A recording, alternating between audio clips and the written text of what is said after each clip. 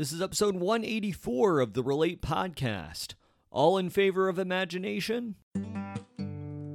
We are spending more and more time in the online world, looking through our screens and increasingly disconnected with those around us. But studies have proven that it's real-life, meaningful relationships that bring us the most joy and happiness. It's all about human connection and conversing with people from a variety of backgrounds. Worlds change when eyes meet, so let's sit down and relate.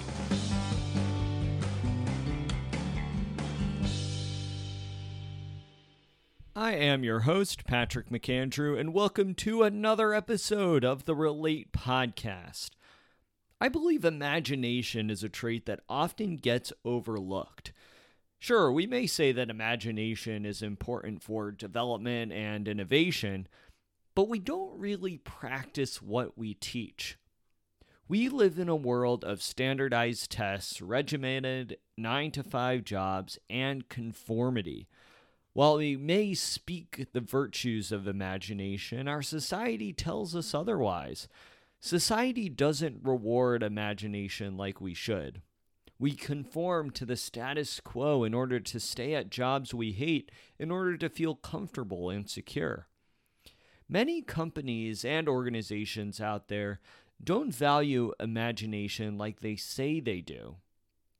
If you value imagination, then you must be willing to hear out the other sides and other ideas from members of your team.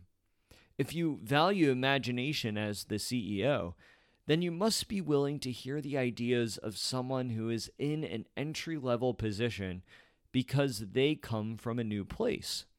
If you value imagination, you won't foster a toxic work culture so that employees can feel free to get imaginative by taking risks and coming up with new ideas. There's also little room for imagination in schools. Now, of course, this past year with the pandemic, we saw a lot go down with the education system, and I have to say that teachers were among some of the most resilient people throughout this pandemic. Within schools, there is a glimmer of imagination when we learn about something in a unique and creative way, or how we learn about how important a certain subject may be for our futures.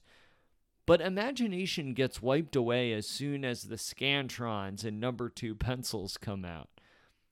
What's imaginative about a standardized test?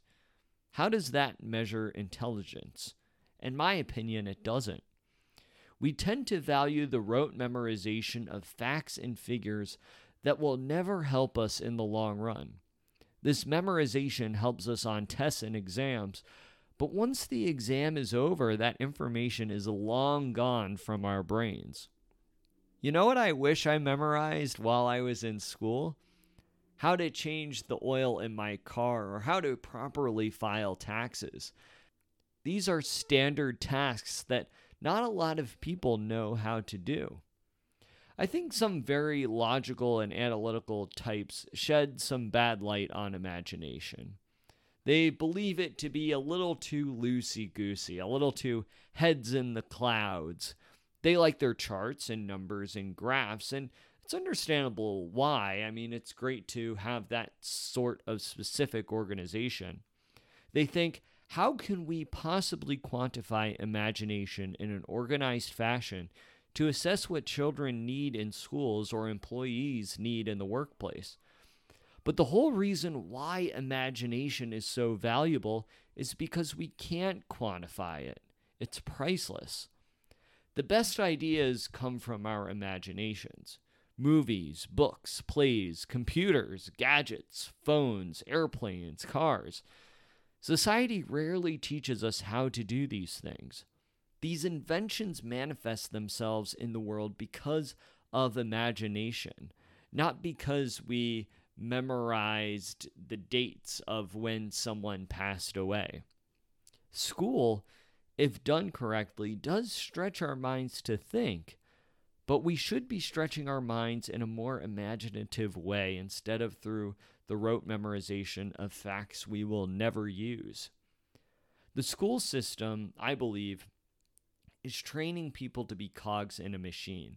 I think there are exceptions to this. There are amazing teachers out there really using creativity to spark the imagination of their students. And there's various schools out there too that are implementing imaginative and creative programs to activate the brains of their students in unique and challenging ways.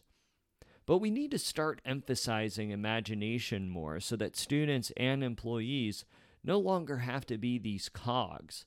They can be the creators of the machines instead. And by machine, I mean a certain creative outlet or business. Not literal machines, though I guess I'm okay with this to a degree. We really need to find ways to prioritize imagination in our lives from when we are in school all the way to being in the workplace.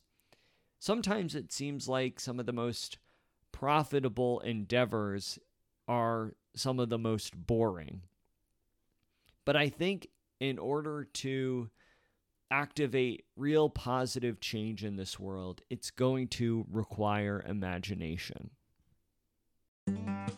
Thank you for joining us for this episode of Relate. You can let me know your thoughts on this episode by going to Apple Podcasts and leaving me a review.